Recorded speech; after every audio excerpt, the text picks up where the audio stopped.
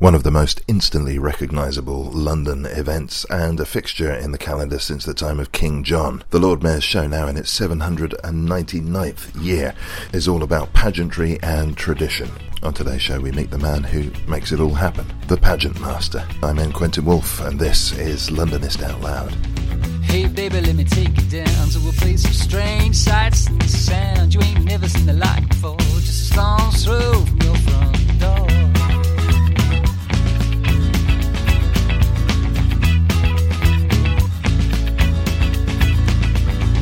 Hey baby, slid out me, see a piece of air, land in the sea. Some creep, some saw, down the road, jam brand slow. My heart aches for some far off place. No one clutters their view with your name, how you raised us. Well, hello. On a rain-soaked morning, I'm looking out onto the Guildhall yard. To my left is the gable end of the church. The stained glass windows there are failing to twinkle in a bit of a half-hearted morning light. The clouds are just clearing. With me is a person who, I was trying to work out what job title to give this man. It's going to take a while if we go that direction, so I'm going to introduce him simply as Dominic Reed, pageant master, and we'll unpack it from there. Hi, Dominic.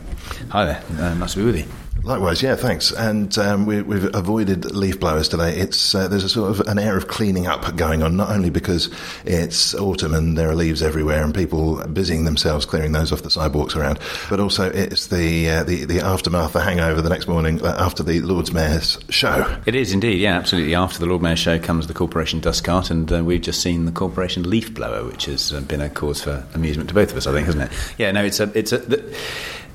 curiously, there isn't a huge amount of clearing up to do after the Lord Mayor's Show, but there is there is an aftermath. It's a very intense event. A lot of people in it. A lot of people come to watch it. A lot of effort goes into it. This year it was a great success. So yeah, I think we're all slightly recovering. I'm all recovering really also at the end of a slightly longer year, because I was very deeply involved in the delivery of the Invictus Games, which was another great London event this summer. So that was it's been a good year, but I am looking forward to a break at Christmas time. Yeah. And your work is by no means finished because you're off overseas in a couple of days' time. That's right. Yes. No. I'm going over to Bangalore with the Royal Society, the Royal Society of London for the Promotion of Natural Knowledge, as it should be formally known, with whom I've worked for some time, and they're working with the Jawaharlal Nehru Centre for Advanced Scientific Research in Bangalore to produce the first Commonwealth Science Conference in over 50 years. So that's a very exciting project. And when I come home from that, then I think I might just take a rest. Yeah. So we've got lots of iconic London events that we could talk about. One of the things, though, that I'm conscious of is that you've spent the last however many months and years promoting the Lord Mayor's Show. I think we've just had the nice round number 799. We're coming up for the 800th next year, I believe. That's right, yeah. Next year will be the 800th anniversary of the mayoral charter, which is what brought the show into being. So before that, you did have mayors. You had mayors from 1189, as everybody knows. Henry Fitz-Aylwin became mayor in 1189, held the post for 24 years. It was the charter that was granted just a month or so before Magna Carta that really reinforced the Londoners' right to elect their own mayor, and it was mayor at that point. It wasn't Lord Mayor. Lord Mayor came in sort of later in the 1500s. Mayor itself was a French word because we didn't have a word in the language for this head of the common people, this sort of elected figure. But that's what came into being, and the show developed as a mechanism to show this individual, quite literally, to the people and to the sovereign, because the charter makes it clear that the newly elected mayor had to swear an oath of allegiance to the crown. There was such a power base in the city of London that the crown couldn't afford for them to be rogue, and so the Lord Mayor had to swear fealty. And that's what happens, and it still happens today. So legislation has successively evolved, and now the City of London Various Powers Act of 1959, Section 5, Paragraph 2, says that the Lord Mayor will swear an oath of allegiance on the second Saturday in November in every year, as was formerly accustomed to the Barons of the Exchequer. So off the Lord Mayor goes, and we escort him from his residence, from the Mansion House, the Royal Courts of Justice, to swear an oath of allegiance, and that's what happened. So next year's 800th is the 800th anniversary of that occasion. It's not the 800th actual show, because there have been shows that haven't taken place. We don't have a definitive list of them, though, but things like the Plague and the Great Fire, and most recently the funeral of the Duke of Wellington caused the show to be cancelled. I think certainly the show wound its way through the First World War years, and there's very, very fine evidence of that, 1914, 1915 particularly. What happened in the Second World War is slightly less clear, but the function was fulfilled. So the Lord Mayor did go and fulfil that constitutional function, although we know that the state coach was and most of the city's treasures were taken out of London for safety during the Blitz. Where did was it Cambridge? A lot of stuff went to. Where did those things go to? I'm not entirely sure. I mean, I think they went to a variety of places, but they were dispersed. An awful lot of stuff was dispersed out of London for safety. I rather like the idea of the state coach in a garage somewhere in Worcestershire or something. Well, yeah, you say that. I mean, the city owned more than just the state coach. The state coach is in the Museum of London and is there to be seen all year round, and it's fabulous to go and look at.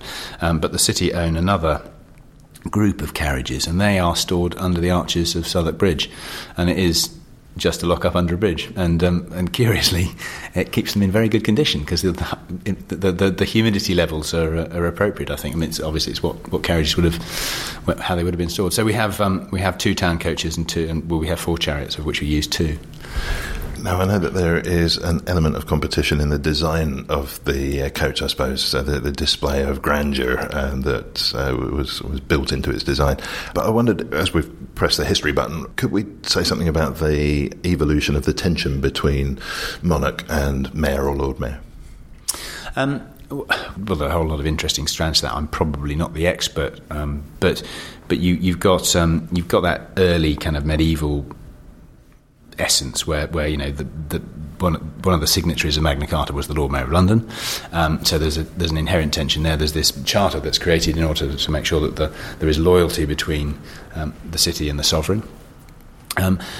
If you look at the sort of things that I do, if you look at the Lord Mayor's show, there's an interesting transition. The earlier pagan festivals, sort of the midsummer celebrations and so forth, and what they call the royal entries, which were royal celebrations, and there is a change in the way that those are handled and the importance that's given to those. I mean, if you want to get into the detail of that, there's a really good book called Pageantry and Power, written by Tracy Hill, which was published only a few years ago, which goes into the history of the early modern Lord Mayor show and talks about that in some detail.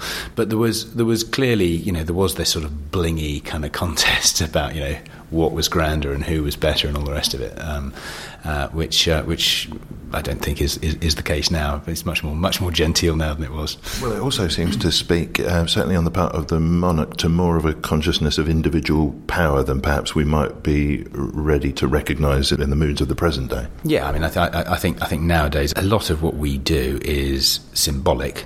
And actually, the whole of the Lord Mayor show is redolent with symbol, as is state ceremonial. And one of the things that I'm particularly interested in is the way in which the syntax of that is understood. I mean, I think it's very clear that we talk very glibly, really, in this country about being the best at doing this. One of the reasons we're the best is that we're the last, if we're honest, and that's the point that Eric Hobsbawm makes in The Invention of Tradition, which I think is a very key point. But equally, if you look at every level of a ceremonial event, whether it's the costume, the music, the way in which people pay compliments to one another, the way people stand, move, absolutely everything is part of a structure. And that gives it a coherence. I mean, it's like speaking a language, it's like speaking in sentences. You take all the punctuation out, you lose all the paragraphs, it becomes gibberish. And the same is true with ceremony. So what we are very good at doing is we're good at understanding it. And I think as a nation we're a very we'd like to think we're not, but we're a very rules-based nation, and we understand that, and we kind of pick up the codification, and but I think there's an awful lot that people can learn. There's a huge amount more to be learned about every sort of layer of it, whether it's the costume, whether it's the any other element, and that's sort of a subject of interest for me. There's a wonderful Hungarian writer, I think from the 50s, his name escapes him, Mike something or other, who was an immigrant to the UK and wrote about the experience of the English, and he said that even when he's on his own, an Englishman will stand in an orderly queue of one. And that really seems, you look at any bus queue, you'll see that going on. But it makes me wonder whether your job ever seems restrictive to you. You're not at liberty to presumably wipe the canvas clean and come up with whatever function you think best. There's a lot of tradition, there's a lot of stuff that carries over year to year, as you say, a lot of precedence to every move. Is that restrictive?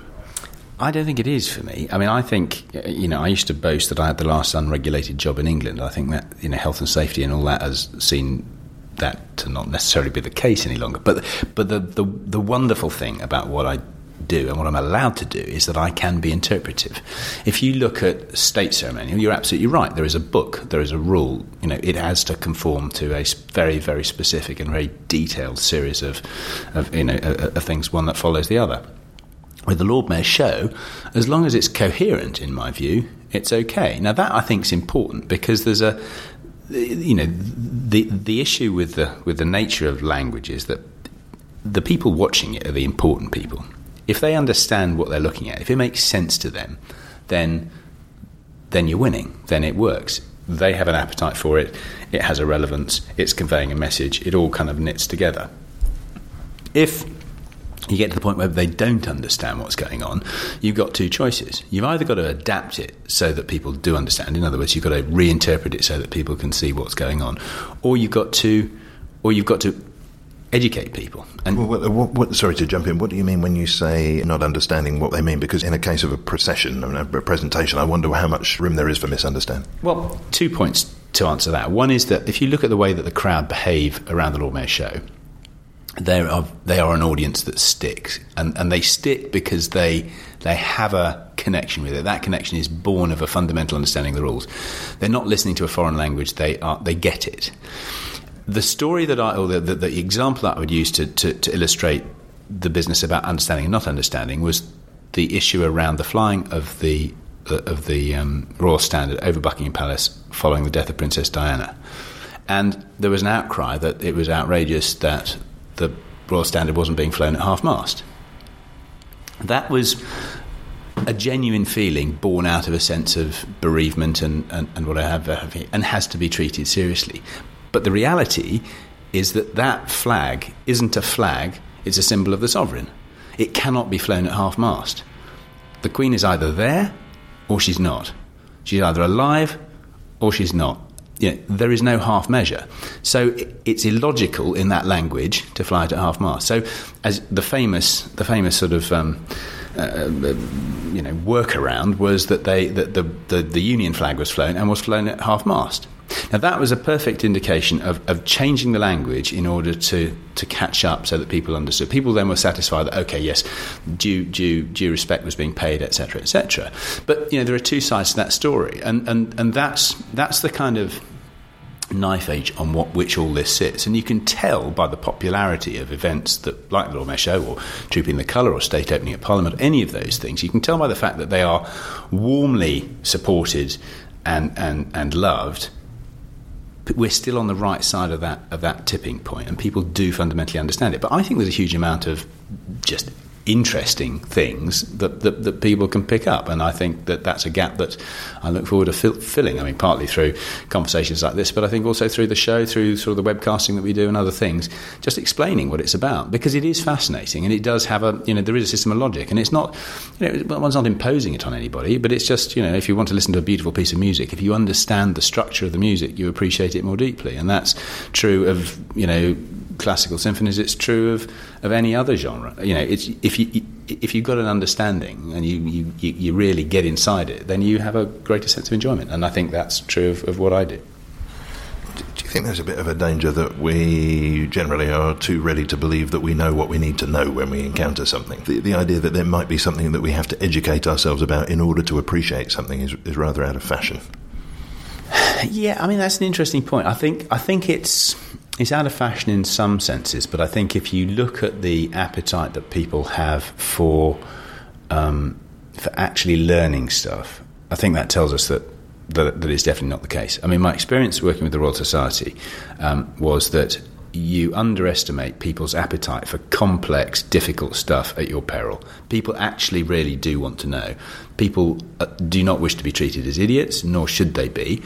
there's plenty of stuff that a lot of us don't understand, but that doesn't mean you can't offer them the opportunity to do it. And if you look at the success of Brian Cox, for example, what does he do? He deals with really complex issues. He does it in a nice, friendly, open-handed way. You can take as much or leave as much as you want to, but he's not dumbing down. And I think there is a, maybe maybe because there's a sort of a sense that with ceremony, with things that are perceived to be symbolic of grandeur and state, that one shouldn't be talked down to. The reality is there's stuff to learn about it.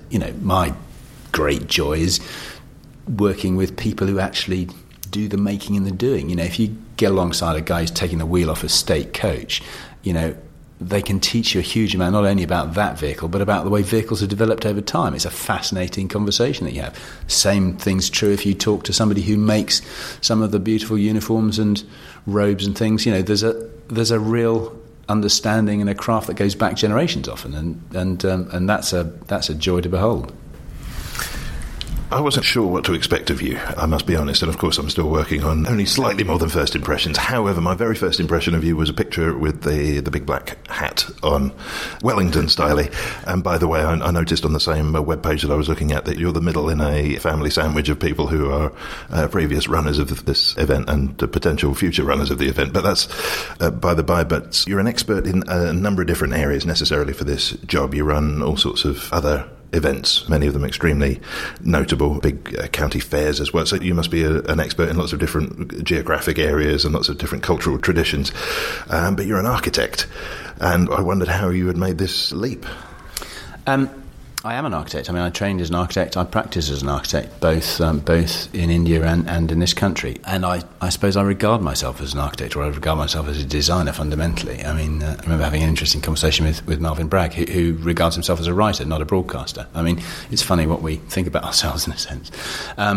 That's what I did. That was my training. I then went to work with my mother and father, who were both architects, John and Sylvia Reed, who did quite a lot of interesting and very good, in my view, mid-century design. So a lot of their furniture and lighting fittings are quite collectible mid-century objects. Now, they were of a generation of people who came out of the war and really cut their teeth on the Festival of Britain. And the Festival of Britain was, probably the London event to end all London events, really. It's a fantastic thing. But if you look at the people who were involved in the design and the production of that, it's a list of really interesting people. So pretty much everybody who was everybody in British architecture and design was involved in that.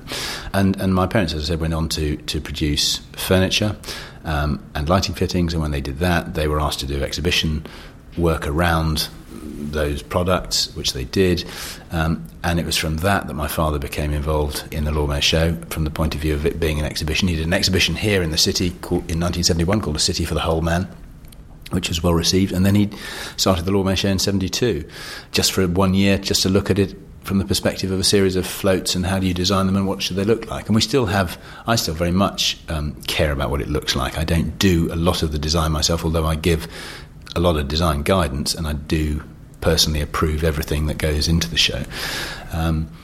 But then, as I said, I went to work with him, and then very sadly, after we'd been working together for about 2 years, he had a heart attack and died very young, died at 66, and I was asked immediately, and by immediately I mean that same morning, by the city if I would take on running the Lawmere Show, and I said yes, and that was in 1992, and in 1992 we were really in the grip of the previous recession, and architecture was on its knees, and I was very pleased to take on the Lawmere Show. It was a fascinating thing. I felt honoured to do it, and also it was a way of earning a living, if I'm honest. So that's what happened, and then one thing led to another. I haven't. After this conversation, actually, I'm going off to see a former architectural colleague and to keep my sort of contacts and my interest open. I am still very interested in it. I'm very interested in the way that the work that I do, it sits in the public realm. It sits within architecture. It can't do anything else, and it interacts with it, and I think that's an important element. If you look at the way that, when we were talking earlier, I was talking about the different elements of an event and how they all have a kind of a syntax and a structure. But the biggest, clearest structure is where you do stuff. You said, you set the scene for this conversation by saying you're looking out into Guildhall Yard, you're looking at the end of the building, the stained glass windows. Architecture defines space. It certainly defines urban space.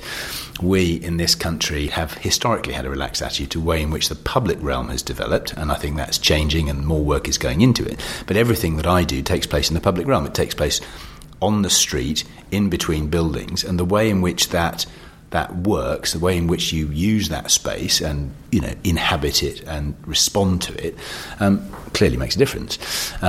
You know, and you look around and you look at the new buildings. I mean, the amount of change in the city in the years that I've been doing the Lord Mayor Show has been profound. It's accelerating. There are a huge number of really exciting things that are going to happen now. So, you know, from the Thomas Heatherwick's Garden Bridge, which is going to suddenly land 7 million people a year on top of the existing Temple Tube Station, to the redevelopment of London Wall as a much more public space. There's the whole issue of the redevelopment of the Barbican, the cultural hub, the Museum of London. There's the cycle superhighway, all of which is good stuff, but, you know, it's going to have a profound effect on what I call the route, which is where the Lord Mayor Show goes. And the Lord Mayor Show has been going there, that set route, every year since 1952. So we need to look very carefully at the way that all works. We need to make sure that it's capable of doing both things. And I passionately believe that it is, that public space should be usable and enjoyable for the public. And I think that's a really exciting thing that's beginning to happen in this country now, is that we are actually beginning to get the grasp of that. You know, it's not a question of just putting up barriers to keep people out. It's a question of how do you design space so that you can make it a safe cycle route, but you can also drive an 18th century carriage across it. You know, that's an interesting design problem. Well, there's two questions that branch off that straight away. One of them is, given that the route hasn't changed in that length of... As a person with a very deep voice, I'm hired all the time for advertising campaigns. But a deep voice doesn't sell B2B, and advertising on the wrong platform doesn't sell B2B either. That's why if you're a B2B marketer, you should use LinkedIn ads. LinkedIn has the targeting capabilities to help you reach the world's largest professional audience. That's right, over 70 million decision makers all in one place. All the big wigs, then medium wigs, also small wigs who are on the path to becoming big wigs. Okay, that's enough about wigs. LinkedIn ads allows you to focus on getting your B2B message to the right people. So, does that mean you should use ads on LinkedIn instead of hiring me, the man with the deepest voice in the world? Yes. Yes, it does. Get started today and see why LinkedIn is the place to be to be. We'll even give you a $100 credit on your next campaign. Go to linkedin.com/results to claim your credit. That's linkedin.com/results. Terms and conditions apply. Spin your passion into a business with Shopify and break sales records with the world's best converting checkout. Let's hear that one more time. The world's best converting checkout. Shopify's legendary checkout makes it easier for customers to shop on your website, across social media, and everywhere in between. Now that's music to your ears. Any way you spin it, you can be a smash hit with Shopify. Start your $1 a month trial today at shopify.com/records. Time and the architectural landscape has. What sort of things have you got that you're aware of? What sort of changes have you perceived in the set to the parade and I keep wanting to call it a festival. That's completely the wrong word to use, isn't it? The celebration. Oh, I don't know. The festival is the wrong word to use, really. I mean, it's a moving event rather than something that takes place statically in a field with a band and, you know, all that. But no, I think it is a festival. I think it's a celebration of fundamentally, it's a celebration of democracy. I mean, it's the last surviving. It is the first evidence of a democratically elected figure, and that's a separate discussion, being shown to the people. I mean, it is a celebration of that ability to elect your representative, and so it does have that. In terms of the route and how it's changed, things have changed over time. I mean, if you look at the changes, there are many. I mean, starting from here where we sort of set off from, if you look out into the yard through the window we're sitting by, you know, you can see that the whole of that yard has been resurfaced and rebuilt. In the time I've known it, buildings have been changed. The Guildhall Art Gallery didn't used to be there. That's a completely new building. The way in which the dance porch is now used, we put a temporary thing on that. You go out into the street's been resurfaced. The whole of Cheapside the pavements have been changed. You know, number one, poultry is a new building. We, unfortunately, in my view, avoided having the rather beautiful Mansion House Square because of the public inquiries, and we deal with the curious interactions of geometries that are thrown at us from that. So we no longer use Bartholomew Lane and Threadneedle Street for the Lord Mayor Show. We come down Princes Street. We build a temporary thing there. We have a remodelled junction in front of Mansion House. We have a new piece of temporary structure on the front of Mansion House. That's all going to change because there's been a consultation on how the Mansion House junction will work in the future, and fashions are for the Tokyo style junction, reduction of street furniture, all of which I think is good, and that will change the way we do that. As I said, you move into Cheapside. Cheapside is now a completely different street. It now has wide boulevard type pavements and a narrower road, which allows people to enjoy it in a different way. So whilst, St Mary Le Bow has been there since Wren built it, the building next door to it is brand new, the pavement outside it is twice as wide,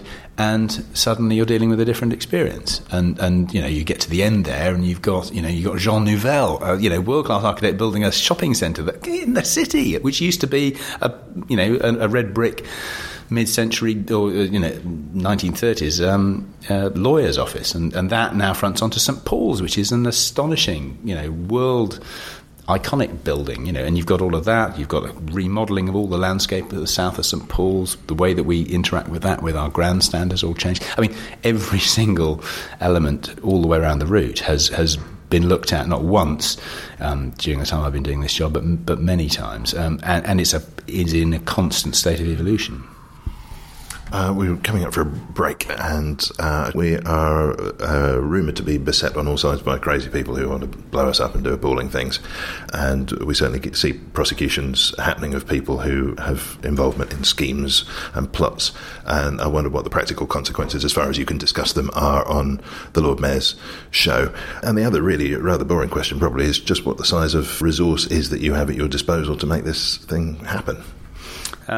In terms of the security of the show, I mean, obviously, we all know that we're currently living in a climate where, at the end of August, the Home Secretary put the national threat level up to severe, which is it's back at severe. It's not the first time it's been there, but it's not a particularly comfortable place for anybody to be. It means that an attack is highly likely, and that is a situation arguably of our making, and that's where we are. If you look at the threats to the Lord Mayor's show, and I can say this because it was now 2 weekends ago, and it doesn't impact. The threat to the show was moderate.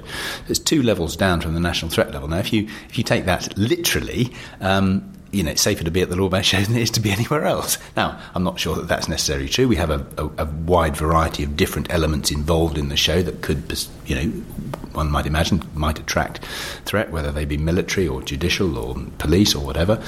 But we put a lot of work into making sure that things are safe and secure. So we work very closely with the police and with the security services to ensure public safety. And we take all reasonable steps to do that. We have to be more careful than we used to. Having said that, I took on this job when we were in the middle of a significant threat from Irish Republican terrorism. What's happened is that the landscape has changed. The nature of the threat, as anybody will tell you, has changed from one which was had elements of predictability about it. Certainly, there was a sense that if the IRA were going to do something, they would tell you in advance. There were code words. We all remember all of that. There was a very significant and very real threat, and it was counted in a particular way. Now it's much, much more of a disparate one. I think that's a problem for society as a whole rather than for events.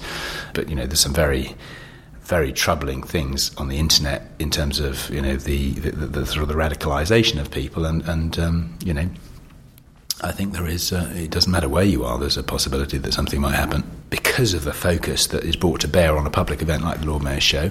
There's an awful lot more safety and security in place than there would be, for example, on any average day out going about your business. So I'm not sure it's a more dangerous place to be, but I mean, yeah, it certainly gives us work to do. Have you had scares? We've had scares in the past, long in the distant past. I mean, the old phrase that you will be familiar with, there is no specific intelligence to suggest, applies to the Lord Mayor's show and has applied to the Lord Mayor's show for a long time. As I said, it's a disparate threat now, so the chances of any specific intelligence to suggest being brought to bear on something like the Lord Mayor Show, I think, are pretty remote. And obviously, if that were the case, then we would respond to it in a particular way. But we've had all sorts of issues in the past. We've had evidence of IRA plans to disrupt the show and to attack it. Happily, we're not in that place anymore. And just finally, before we go to the break. And after the break, by the way, I think we're going to do an anti-interview. But before the break, what's the size of your team? What's your tool bag to produce this show? The team, well, the year-round administrative team is 2 people. It's myself and Helen Field, my executive assistant, who is excellent and does a fantastic job. The 2 of us run the admin and the back office and pull it all together. We work with a broader team, though. We work with a very good team with the City of London Police. We work with people here in Guildhall. We work with the BBC. We work with the military. We work with the Royal Mews. We work with all sorts of people who are expert and very, very good at what they do. And I have a team of about 140 marshals who are all officers in the reserve services, reserve forces, either Army, Navy, Air Force or Royal Marine, and a lot of them are very experienced, and they come into play to actually run the procession on the day, the mechanics of it. They're not involved, very few of them are involved throughout the year. 1 or 2 of them will come to recce's and reconnaissance meetings and sort of looking at things in detail on the ground, but most of them won't. But they're a great resource. But as I said, it's just the 2 of us running it year round. I bet you're ready to expect me being dumbfounded by that. Yeah, people do look in sort of mild amazement. I mean, I remember lecturing in America once, and to my joy, they said, how many people do you have running? I said, well, I've got 2 actually. They said, do you know how many people we have? I said, no, and they had 900. I mean, they were volunteers, but this was the Tournament of Roses in Pasadena, which is a really big. Well, actually, it's not really big. It's about the same size as the show. Well, we will be back after this word from our sponsor. Londonist Out Loud is sponsored by Audible. To claim your free audiobook from a range of 60,000 titles, try the Audible service on 30-day free trial. Audiobooks can be saved as MP3s and played on your compatible phone, tablet, or desktop, or burned to CD, and they're yours to keep. For your free audiobook, go to www.audible.co.uk/Londonist and click through. You're listening to Londonist Out Loud. I'm Quentin Wolfe, and with me at Guildhall is Dominic Reed, the pageant master for the Lord Mayor's Show and the convener of many other festivals and shows around the country. So I promised an anti-interview, and there's no question that what we've talked about so far, you have talked about more times than you can count. I wonder how many, just out of curiosity, pick any question from the last half hour. How many times would you say you've been asked it?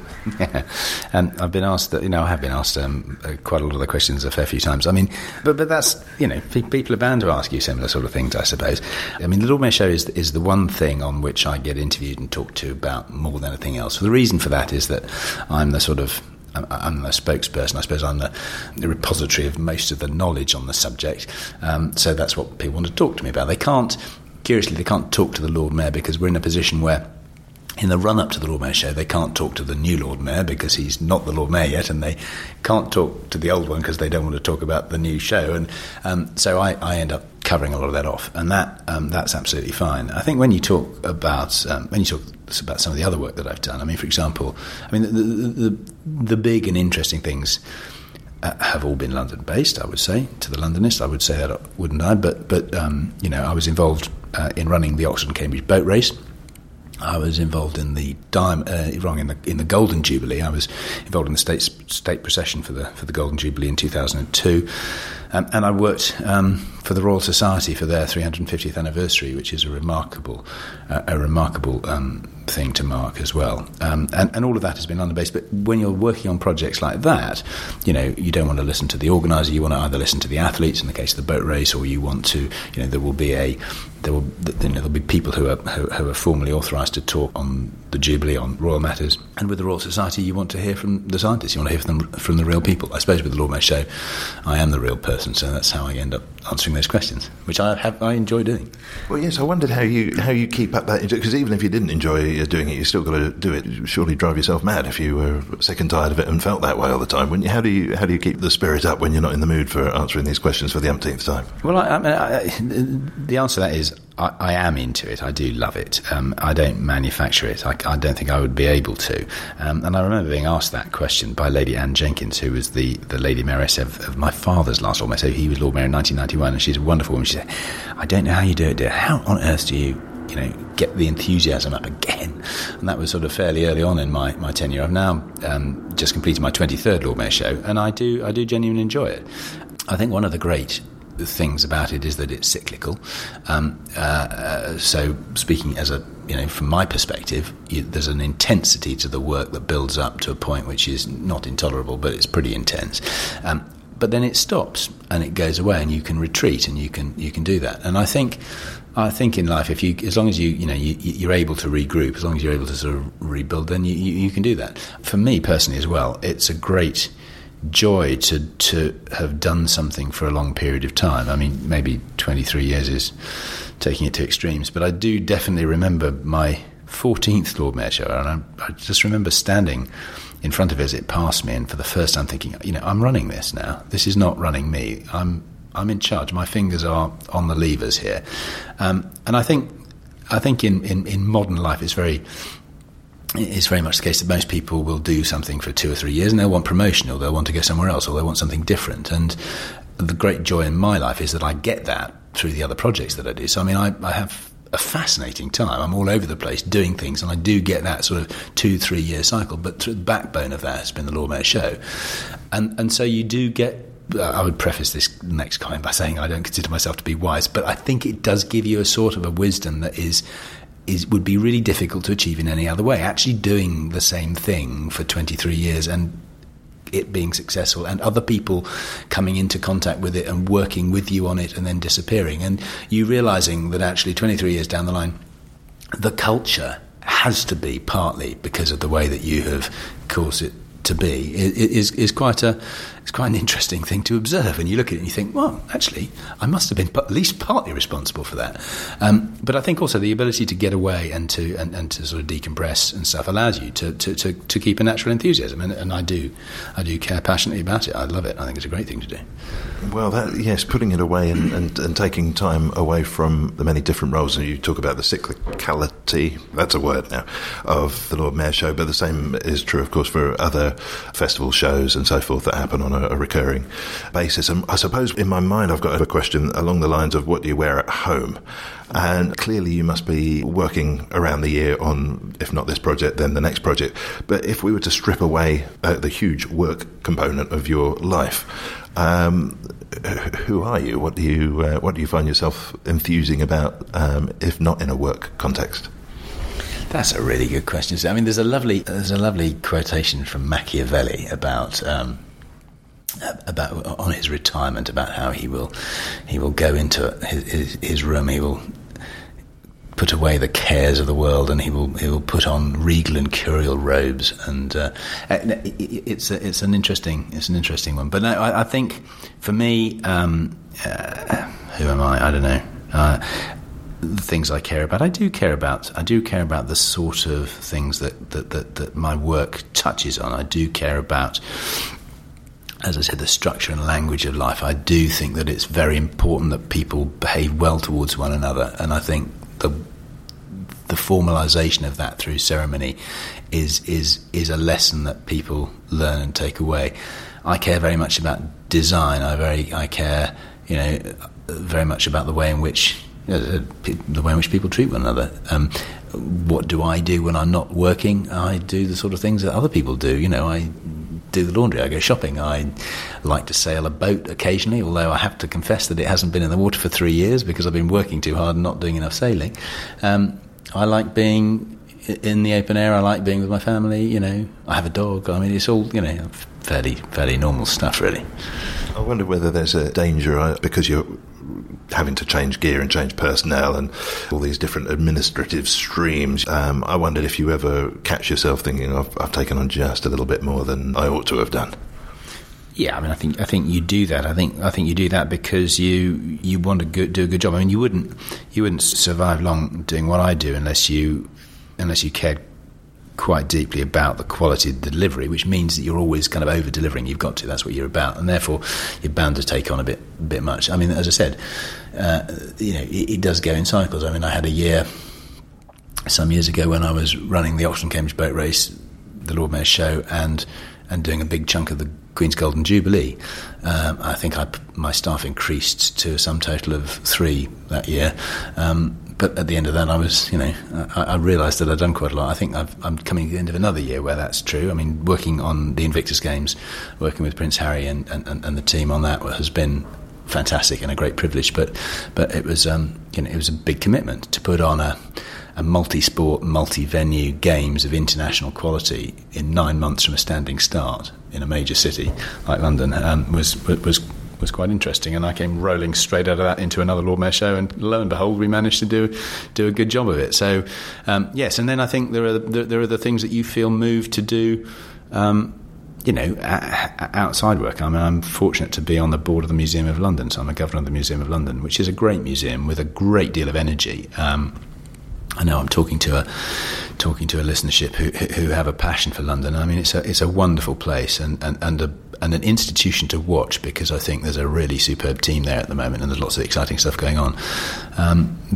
So yeah, of course you do. You take on too much, but as the Scots say, you're a long time dead. So you might as well get on with it.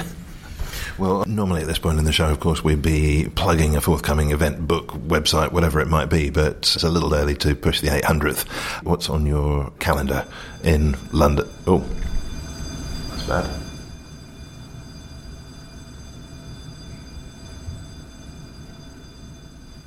Sounds like we might need to react to that.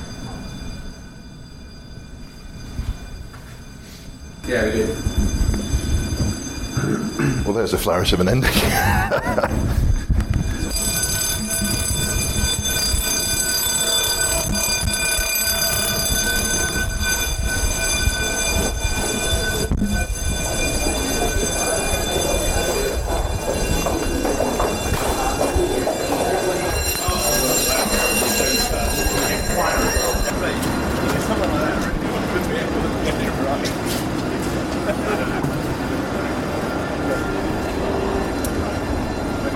Well, by way of a flourish here, just as we're coming to the end of the interview, the fire alarms have gone off here at Guildhall, so we will complete in grand fashion on the sidewalk outside the building. Ordinarily at this stage in the interview we would say something about forthcoming events, but the forthcoming event as far as the Lord Mayor's show goes could hardly be further away. The 800th, of course, coming up in just a whisker under a year.